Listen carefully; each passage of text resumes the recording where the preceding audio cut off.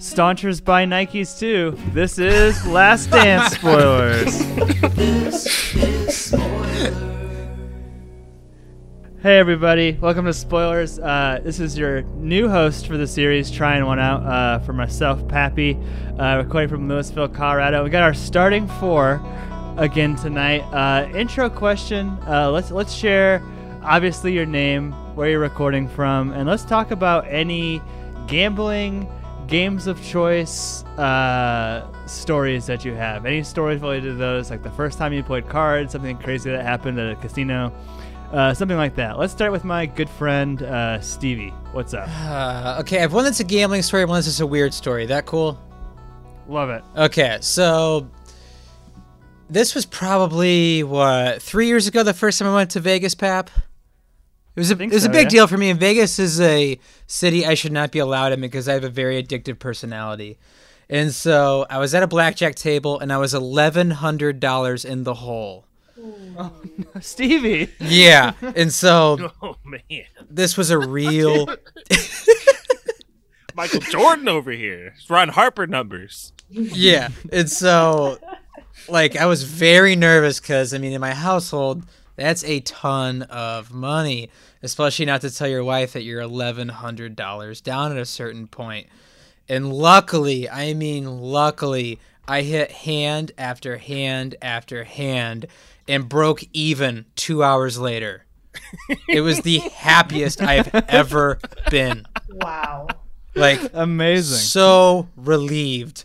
And the other one was I was at a dog racing track in Florida, and I think he was a trust fund baby. He came up to me and my cousin and asked how we were doing, like we're good. And he gave us each $200 and said, "Hope you guys have a good day." And he just walked away.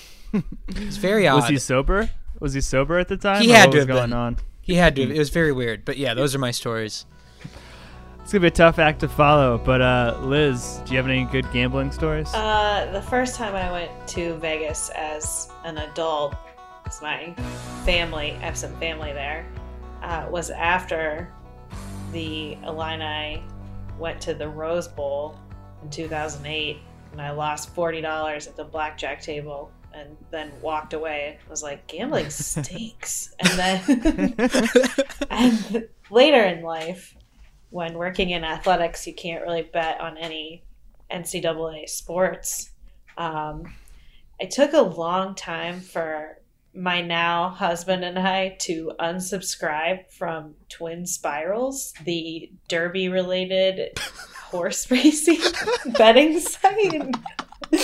And then I guess later on, when we lived in Rhode Island and we were all working in athletics, we would have some of my coworkers over and we would just gamble on Golden Globes, Emmys, and the Academy Awards, like prop bets, ballots, maybe winner take all. And let's not forget the Little League World Series.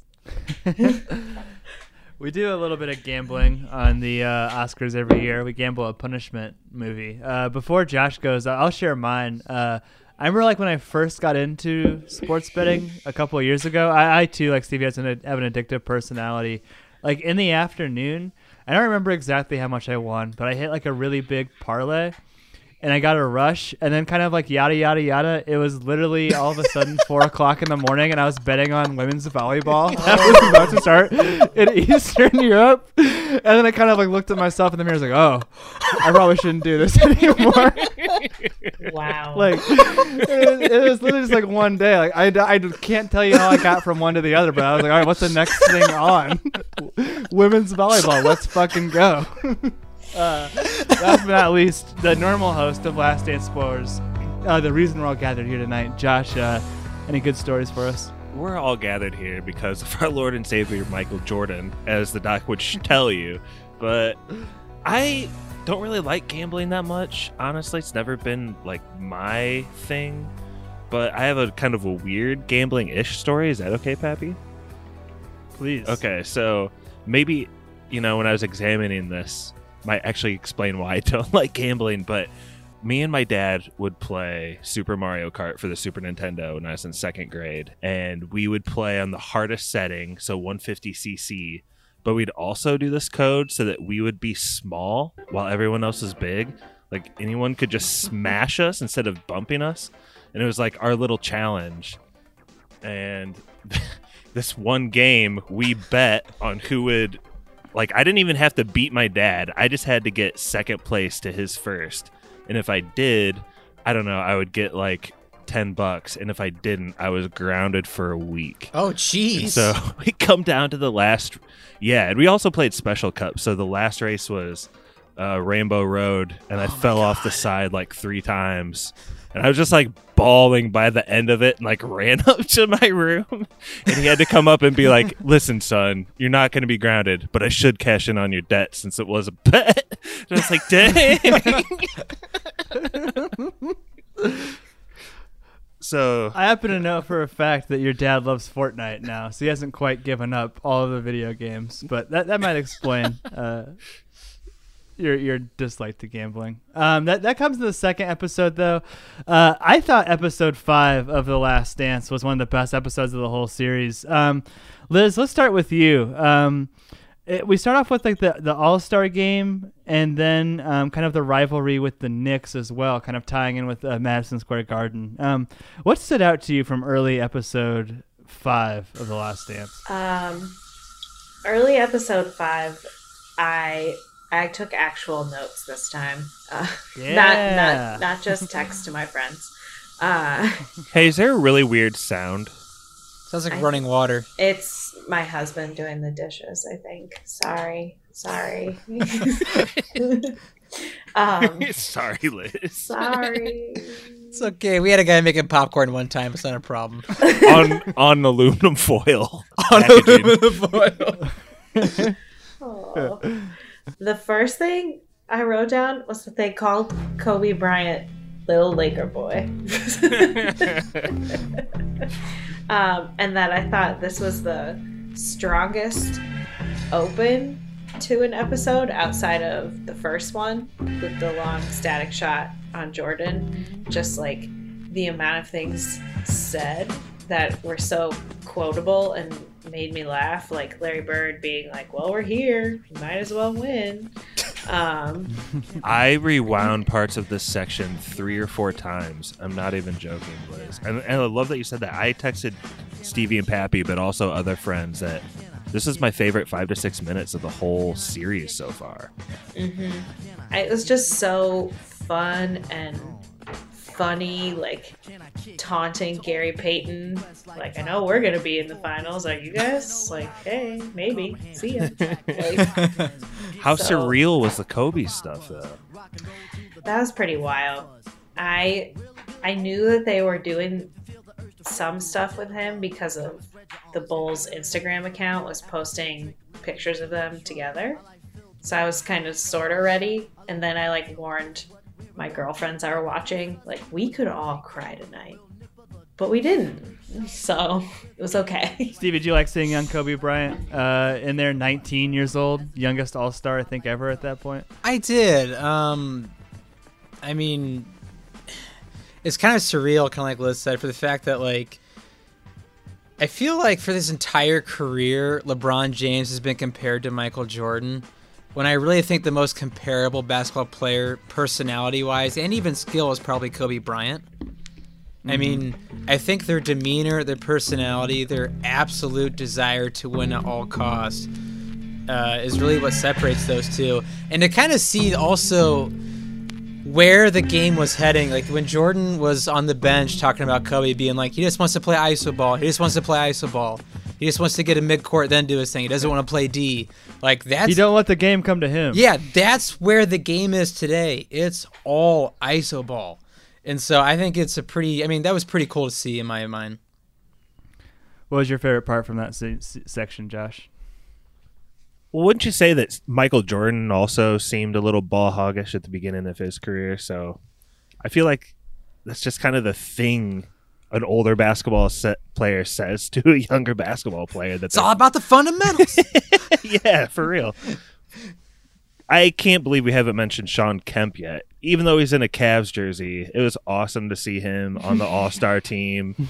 I couldn't understand anything that he said, and he didn't have any like technically spoken lines, but he was hanging out looking happy, so that was good to see. But my favorite part is when Kobe was like, the best part was I didn't just get to see him play, but I could finally like touch and feel it. I don't know, something about that. I don't know, just really touching and knowing that Kobe's gone and stuff. I don't know. He's so wise. I'm going to really miss him, honestly. It gave a lot of validation, like, to Michael's eulogy of him. Mm-hmm. Like that is how their relationship really was. Not that I ever really doubted that, because I didn't think that Michael Jordan would let himself cry again in front of like a zillion people, but he doubled down on that and said he was my big brother, and that was so cool. That made my heart happy. I grew up watching Michael on TV, and now you got a chance to go face to face with him. You get a chance to really see and like touch and feel strength, speed, quickness. And like I had a question about shooting this turnaround shot, so I asked him about it, and he gave me a great detailed answer. But on top of that, he said, if you ever need anything, give me a call. It's like my big brother. Even the choice of words, too, that Jordan uses when he's describing him. He says something to the effect of, you go 0 for 4 your first 4 attempts, you're going to have to rebound, brother, or something like that in the locker room, too. It's just like, it's just so sweet that sentimentality was changed, even though it's probably just like a word that he threw out there. But Liz, you said it was like your favorite intro shot. Like what we've been talking about in these episodes so far is like each episode kind of finds a hook from like the 98 season to jump back in time to sort of tell the story to build up to that.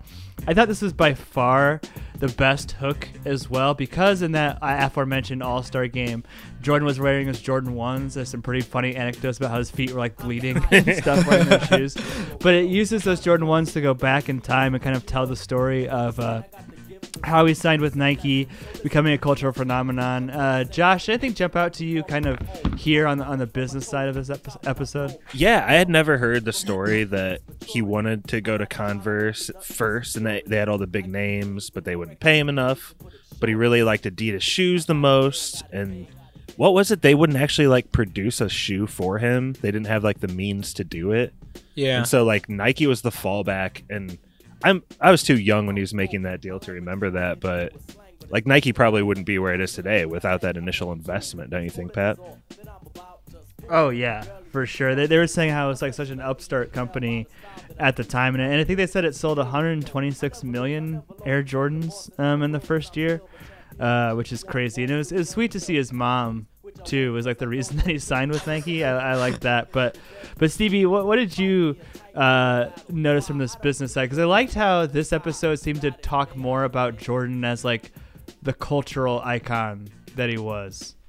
I mean, think how crazy this is. We're talking about Nike as a small kind of like fallback contingency plan as a company for an athlete. You know what I mean? Like, Michael Jordan, in so many ways, put Nike sneakers on the map, but they even go into it, like, not even just Nike sneakers, but kind of like sneaker fashion, kind of like collecting sneakers.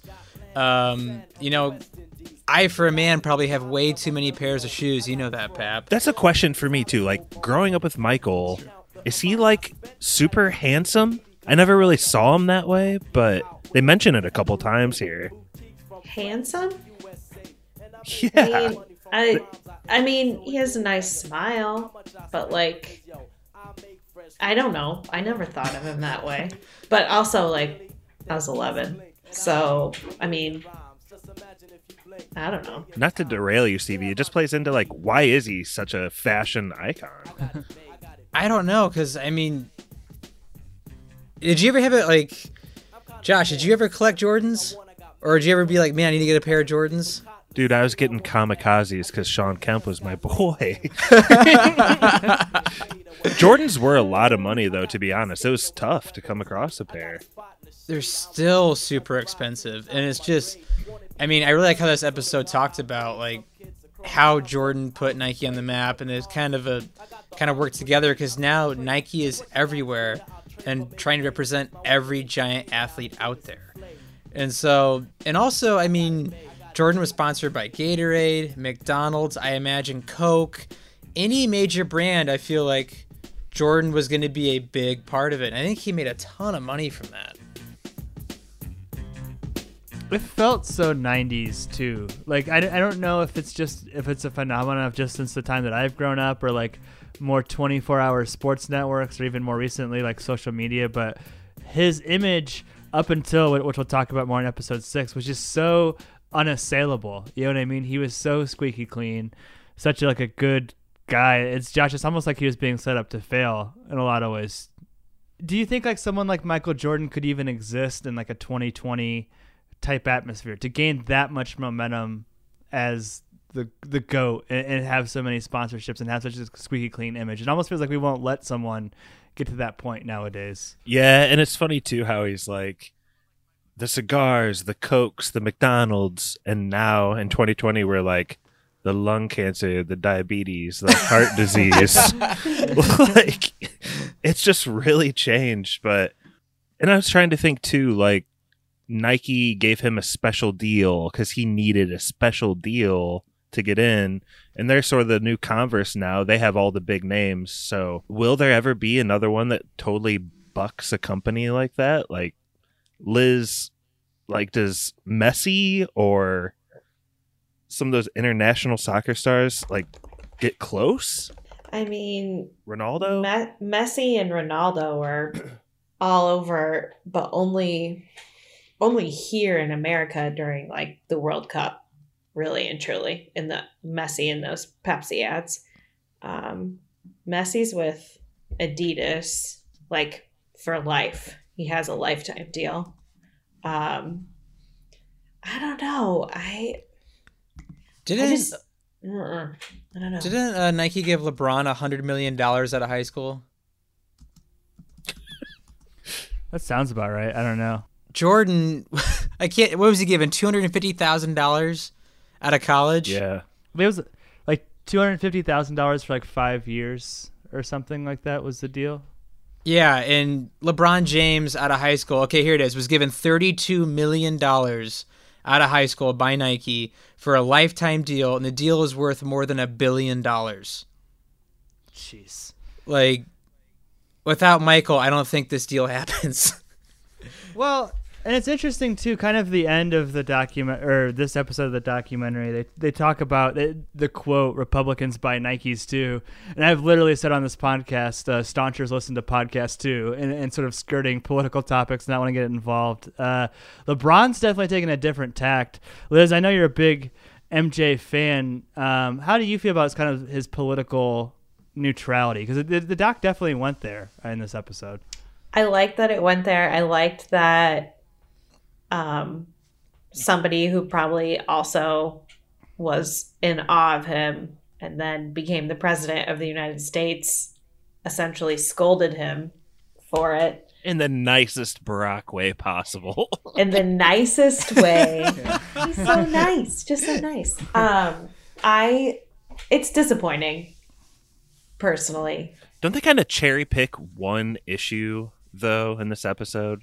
Like this one specific senator from North Carolina, and it's like, he lived in Chicago. But he's from North Carolina, and I checked into the Jesse Helms stuff, and when Mitch McConnell, Lou Holtz came out in support for him, he got fired as a head coach at Arkansas. That's how gross this guy was. Wow. Yeah. Really? So I did a little digging, and I was like, well, maybe we should have been a little more vocal.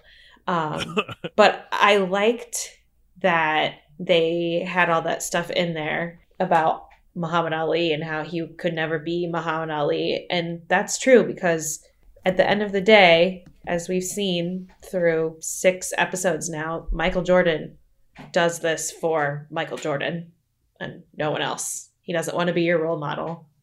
He wants to make money, and he's doing it for him. I really like what he said about he's working on his craft, you know? Like, can America get back to a semblance of that, where you do just kind of put your head down and blindly, sheeply follow whatever stauncher's in charge? I mean, What's so bad about that?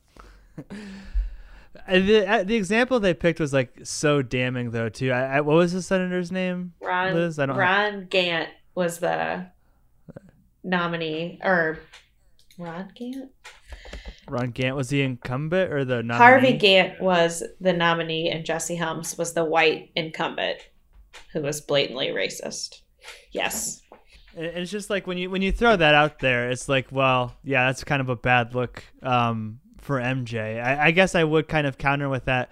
Like, who knows how many groups, like in the 90s, literally any group or literally any political cause would want it to have Michael Jordan backing them, right? So he probably turned down hundreds of thousands of chances to be political, and this is kind of one that is especially damning, but I guess kind of indicative of his whole decision making there. Josh, in your opinion, I know you joked about it, but do you think Michael Jordan has an obligation to take political stances, or did he in the 90s when he was the most famous person on earth, as the documentary said? I think it's fair that a person during a part of their lifetime can put their head down and focus on their craft. Like, I love to see it. I think maybe where Jordan's failed, though, is even in post-career, I don't think he's like a huge social justice voice. So, you like to see him mature with age, but I think that issue is kind of cherry picked, and it does make it look pretty ugly. But I would guess that Jordan at that time probably didn't really have a full grasp and consciousness of what all that even meant, Mm-hmm. So in my digging, I also, they say he skipped going to the White House. Did you guys catch that? Did you? Yeah. So one of his teammates at the time showed up to the White House in a full dashiki with a 6-page letter to give to the president about African American rights and Native Americans, and then basically found himself blackballed from the NBA after his deal was up with the Bulls, and no team would touch him because they thought he was too political. Craig Hodges. And I think I don't know. I kind of come down in the middle. Like I said, I kind of skirt both sides of political issues sometimes on the podcast, just because I want as many people to listen as possible. But I don't know. The reason this episode was my favorite is that there was commentary on Jordan as a cultural icon and a political icon, and showing both sides of it. But Stevie, this also had some of my favorite basketball moments. Like the Dream Team stuff was just phenomenal to me. Did you like anything from there? Yeah, so I know nothing of Olympic basketball. I've never really been that into it, but the Dream Team is something that has always cracked me up, especially when it comes to Isaiah Thomas and Tony Kukoc. And it was kind of heartbreaking when Tony Kukoc is coming from a war-torn country. He's just trying to make a living, and Scottie Pippen and Michael Jordan made his life hell on the court because of Jerry Krause. And the thing that stuck to me so much is when Kukoc looks at the camera, it just so deadpans, like, I didn't even know them. They didn't even know me.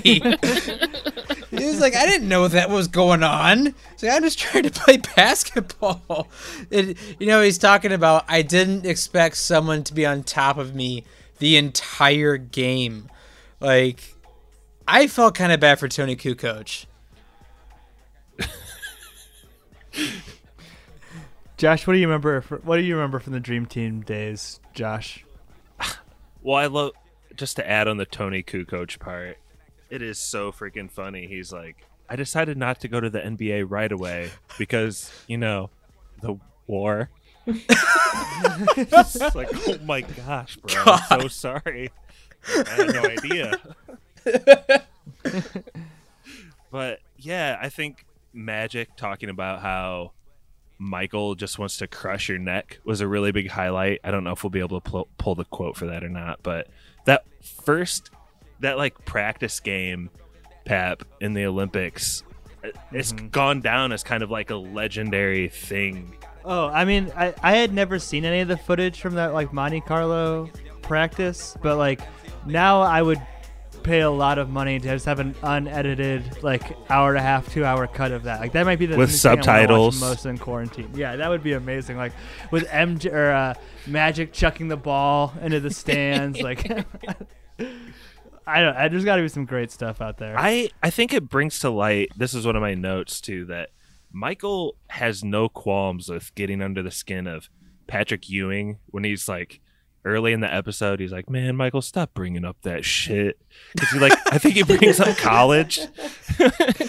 And Charles Barkley, he's like digging on him. Magic Johnson, they like really get into it. We played cards every night against each other. And if I had the upper hand, he wanted to play another hour. Another hour. And then he never wants to just beat you. He wants to put his foot on your neck and just... I mean, you're not satisfied with beating me? You want to crush me too? Yeah. I love that stuff. And I think that's probably part of what Michael was talking about before this came out, when he's like, you're going to think I'm an asshole. Because like he is, but there's like this little like thing in your brain that's like, he's kind of earned it to put these other guys in their place. Mm-hmm. Other thing I'll point out too is if Isaiah Thomas was on that team when that practice game went down, there would have been a broken jaw, nose, and hands. That's all I can say. He wouldn't have had Lambeer to back him up. Yeah, because I feel like half the Dream Team hated Isaiah. Well, that's what the documentary kind of says that too, right? That it wasn't just MJ who kept him off the team. Why are they focusing in on him though? Like, I felt like they should have just left Isaiah in the past. They already kind of talked about it. Like, I didn't really understand why they went there. But it's one of these big unanswered questions that people are always like, well, Michael left him off the Dream Team. And I still think he did, but whatever. So it was almost like they had to get it out in the open and be like, well, it wasn't just his thing. Everyone knows damn well that executives are in a back room thinking of every possible way to make Jordan the most likely as possible to join the team. And that's obviously without Isaiah Thomas. Isaiah was the first one cut. And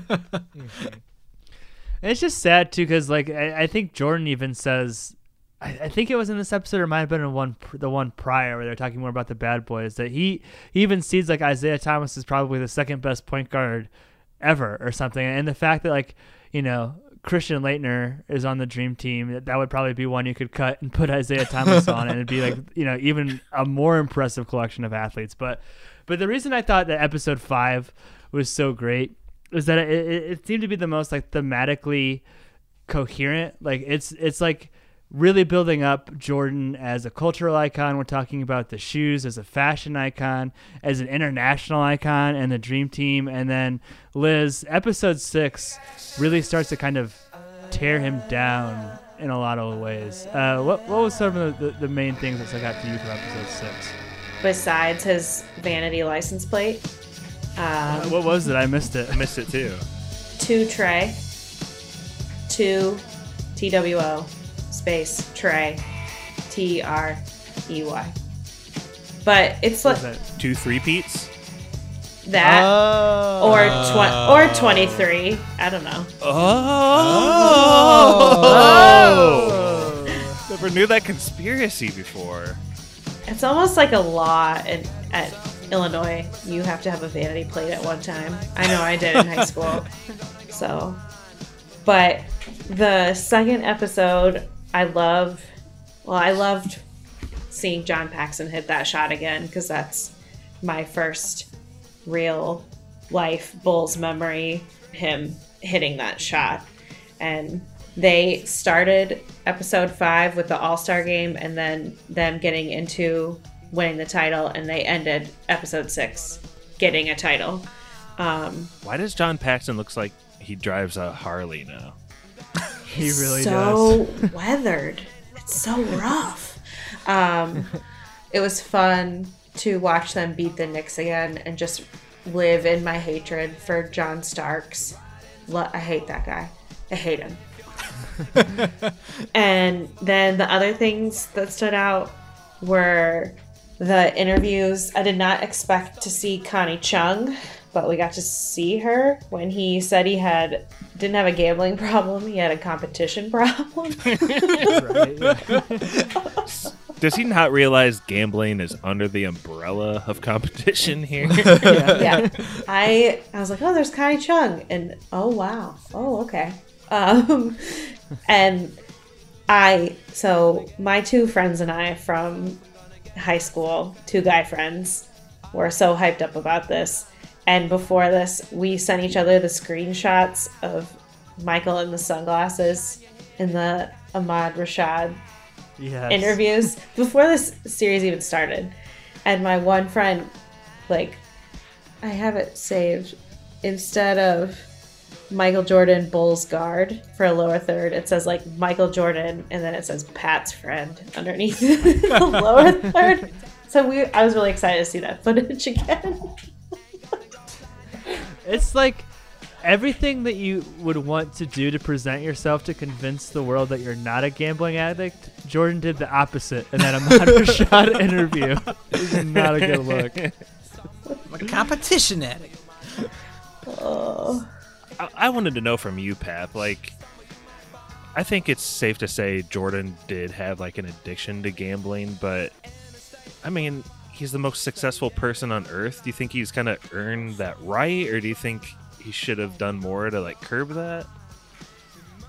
I was just so surprised. How do I want to put this? Like, they talk about it in the Jordan Rules book that there was like, you know, this sort of tell-all thing that really rocked Jordan's confidence in people, and there was all that stuff with like who was the leak and trying to figure that out. It was and Horace. Definitely Horace Grant. Yeah, which apparently was Horace That dude's Grant. a narc. What the heck, And, like, man?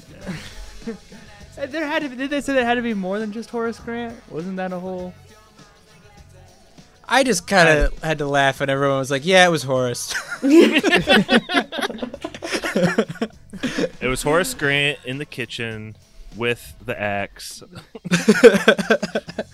With a fax machine, because it's the 90s. But I mean, it's so this tell-all book comes out. It's like this big expose on Jordan, and like to watch it now with 2020 eyes, everything that Jordan is being accused of, to me, and I'd be curious what you guys think, just seems so benign. Like, he was too intense. Okay. He may have gotten in a physical altercation at a practice. Okay.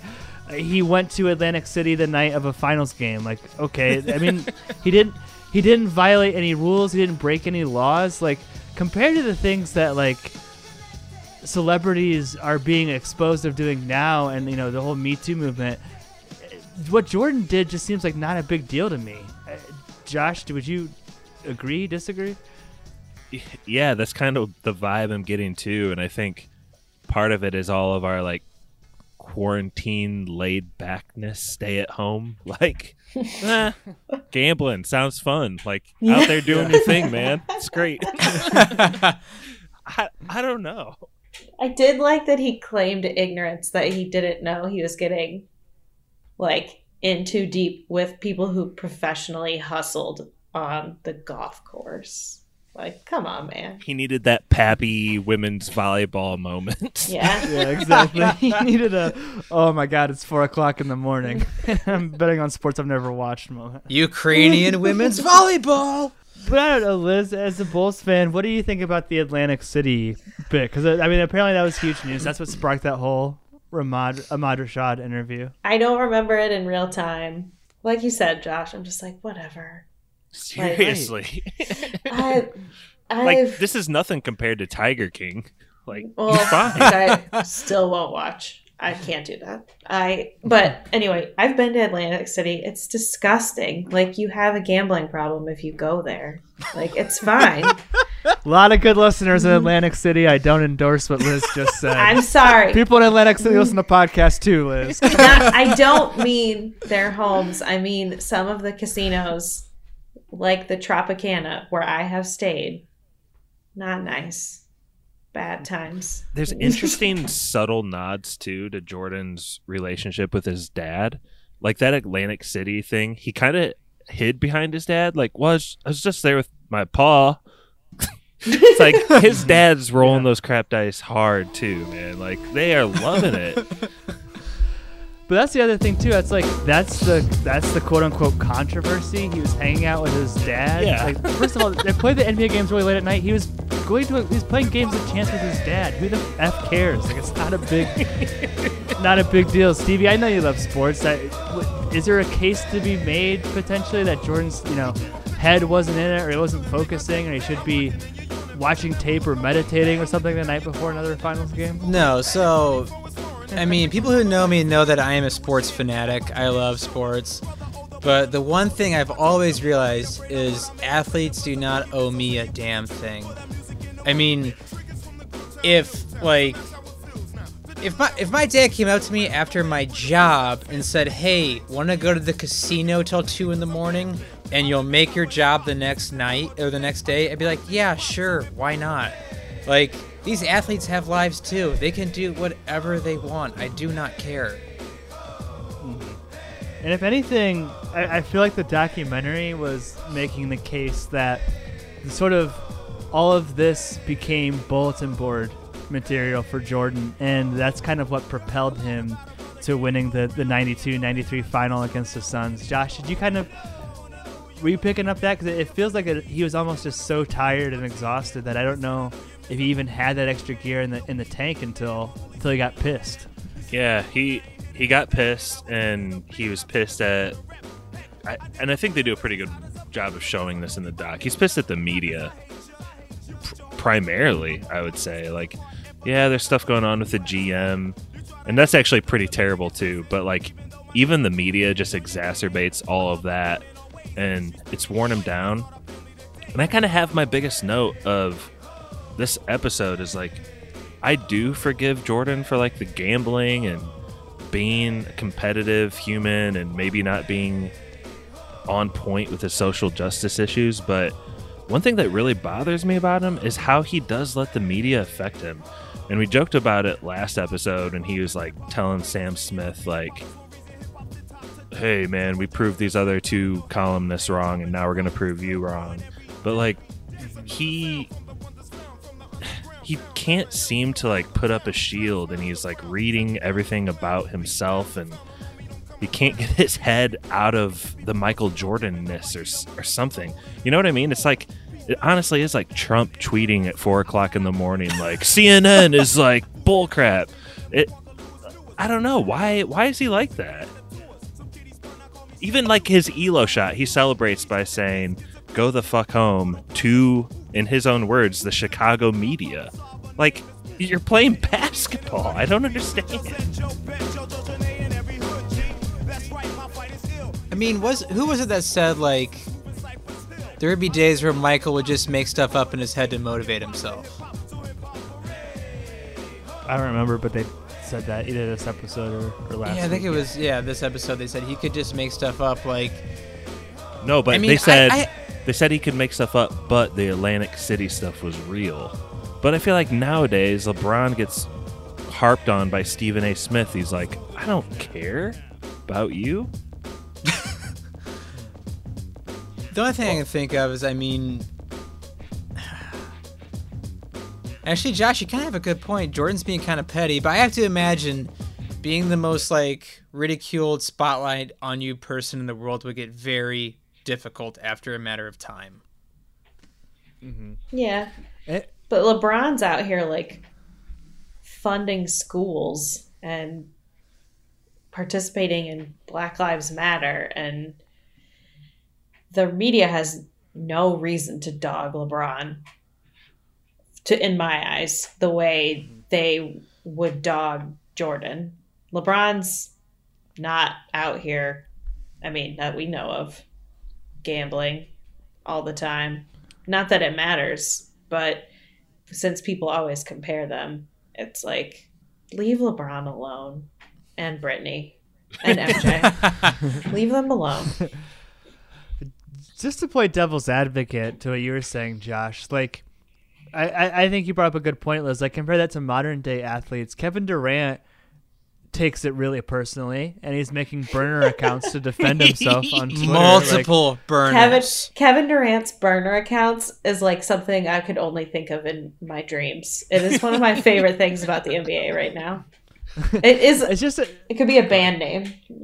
Kevin Durant's burner burner accounts. accounts. Okay, I love that. But I mean, like, it's that level of scrutiny. It's honestly something that I hope that I never have to like endure, because I must have done something really bad to get that famous. But I would just never. I would just guess that like people are just gonna handle it different ways, and you could either take the Kevin Durant route and, like I said, be argumentative and petty, or you could take the Jordan route and, like, by all accounts, it seems to have made him a better athlete, right? Like, isn't that kind of an inspiring way to handle criticism? Just take it on the shoulder and do better. I think it is. I mean, obviously, there's a lot of fight in that dog, Pep. I definitely can't fault him for that, but I think, yeah, like, for his own personal mental health and maybe not wasting 2 years of his prime career going to baseball, like, he maybe, if he would have just like let that stuff roll off his shoulders a little bit more. I mean, he is who he is. I don't have 6 rings, so Michael be Michael. I still want to be like him. And kind of the way the documentary wraps up, is we were saying that you said there's a lot of fight in that dog. Liz, your boy Michael Jordan was being interviewed by Bob Costas. How would you kind of characterize him towards the end of his first run here? He seems like a tired man in a lot of ways. He's a beaten man, and he just won again. Bob's looking angelic and elfin and ageless. Elfin. And just Michael looks haggard and tired, and just like they're like, says, can I just be by myself here for a few minutes, please? One of the best moments of the doc so far. Like, in the comparison to the first championship, he's like out there hugging the trophy, hugging everybody else, telling everybody how much he loves them, crying. And now he's like, ugh, this again.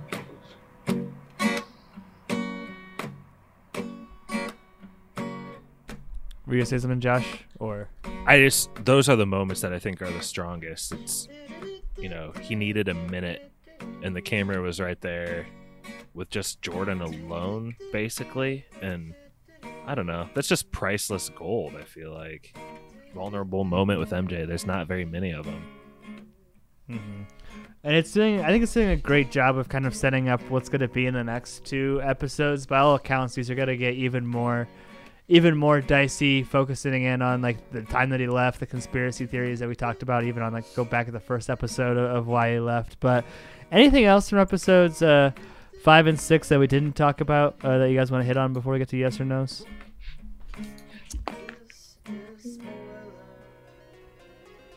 When he said, if I had the chance to do it all again, I'd never want to be a role model. It's like a game stacked against me. I was like, oof, this man needs a break. Yeah. And then the other like small thing is all of Magic's interviews are definitely in the Lakers practice facility before he pieced. That's so funny. And I was like, well, that's kind of funny. Bye. I can't tell you how much I enjoy to just seeing those other huge names in basketball just kind of get disrobed by Michael. It's one of the beautiful things about him. Like, from Patrick Ewing just like being so sad, like, come on, man. And Charles, what did he say? Oh, Charles, like Charles Barkley admitted someone was better than him. Like, that for Charles is like the ultimate like disrobement, I feel like. Twice. I don't know. It was more awesome seeing like prime Charles highlights are that one little kid who was like, "Don't take it personally, Charles." At the end of one of the Going into a timeout. That was awesome. I was like, what a little shithead, that kid.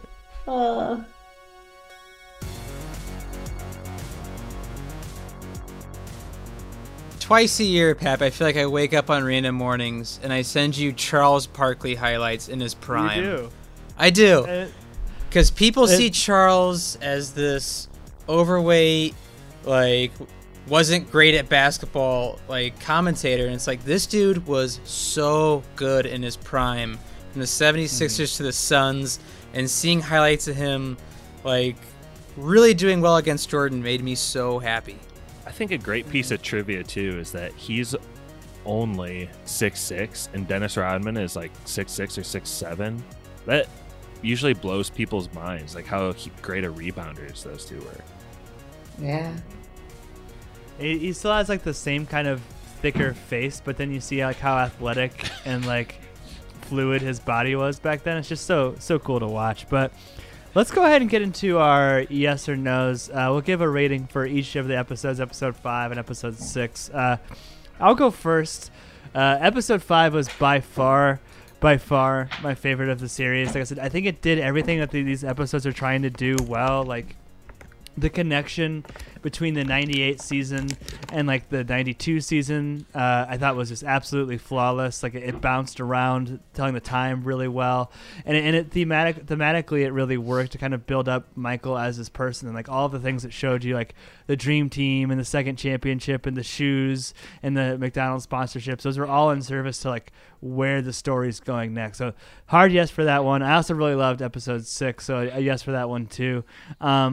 There are some more criticisms kind of coming out of the woodworks, kind of echoing some things earlier that we've said. Like Ken Burns ripped on it and then admitted he hadn't watched any episodes. But I just find this to be really, really entertaining fare. So all yeses so far for me in The Last Dance. That's my line, Pat. Liz, well, Josh thinks of another line. Why don't you go next? All yeses from me, 5 and 6. I agree. I loved the shoe tie-in. I thought that was great. I was just sitting there for most of the first episode being like, Adidas, oof, you whiff. And then there was a point in there that they showed footage of him shooting a free throw with his eyes closed. And I was like, this is just a giant yes from here on out. Perfect. Stevie? I will give both episodes hard yeses. Like you, I loved episode 5. It's probably my favorite of the series. From the Nike stuff to also the Dream Team stuff. That was so cool to me. And in episode 6, seeing and listening to his teammates and Phil Jackson talk about that series with the Suns was really cool. So yeah, I cannot wait for episode 7 and 8. Hard yeses for both. And last but not least, Josh. So when Ken Burns burned this, he kind of had a point because MJ's company is like attached in a producer role for this, and it does call in the journalism into, like, you gotta question it. But like Pappy said, hugely entertaining, huge yeses for both episodes, especially the first one. I already mentioned it, but I kept rewinding the first 5 minutes of episode 5 because I thought it was so great. Some of the criticisms too, I think they did a little bit better here. Like, we got to hear from Horace Grant after everyone was calling him the narc, so we at least know that Horace Grant says he's not the narc, but Stevie says he is, so I believe Stevie. 100% narc, dude. You can see it in his eyes. And I think too, episode 5 is like, is showing how godly Michael Jordan was. And it's like when he had a good shooting game, they just attached it to like his will, and because he was mad or because he wanted it more. And like if Babe Ruth had the famous called shot, this whole documentary is just like a series of Michael Jordan calling every shot. It's pretty remarkable the streak he was on in his life. I think it's worthy of this documentary is what I'm trying to say. So 2 hard yeses. So we're still have yet to receive a no on any of these episodes. One thing that we have done, though, on every episode is we've been wrapping up with a little bit of trivia. Oh, yeah. And the winner will have the honor of tossing the end of the episode to Spoiler Man. We're going to do like we have before, just the closest to. Did a little poking around on the internet to find this one. If you would have invested $10,000 when Nike did their initial IPO in 1982, how much would that be worth today? Closest to, Josh, will have you go first. Did you say 1,000 or 10,000? $10,000. Why wouldn't you just make the question $1? Because there was an article that said what would happen if you invested $10,000. Hold on, I'm trying to do some math in my head. And So this was back in November when the article was written, but the stock price is actually about the same as it was. It went up, then it went down with all this stuff. okay, so we said earlier in the episode that Jordan's initial contract was $250,000. So if I take that and divide it by LeBron James's $36 million, Oh, Jesus. that'll give me a number that's, oh my god, that's not the number I was expecting. It's not $144. It's not a bad. Is that your guess? No, Is that Not a bad guess. $10,000. I think I'll say 2.4 million. Okay, 2.4. Liz, I don't do math, so I'm just gonna say 3 million. 3 million, and Stevie. I think Nike's still a blue chip stock.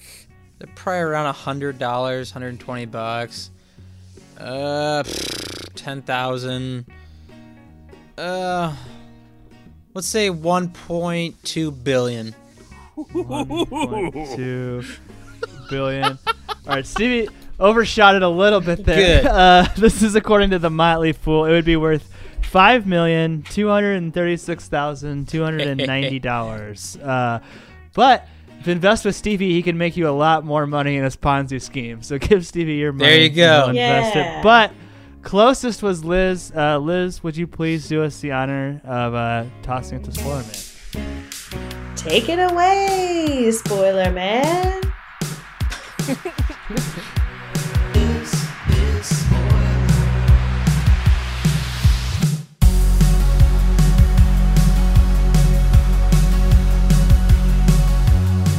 Spoiler Man here. Our email is podcastspoilers@gmail.com. Twitter is @spoilers_pod. Our Instagram is podcast spoilers. It's lit. Now you can check us out on Spotify, YouTube, Stitcher, Apple, and Google Podcasts. If you enjoyed what you heard today, subscribe on SoundCloud or iTunes.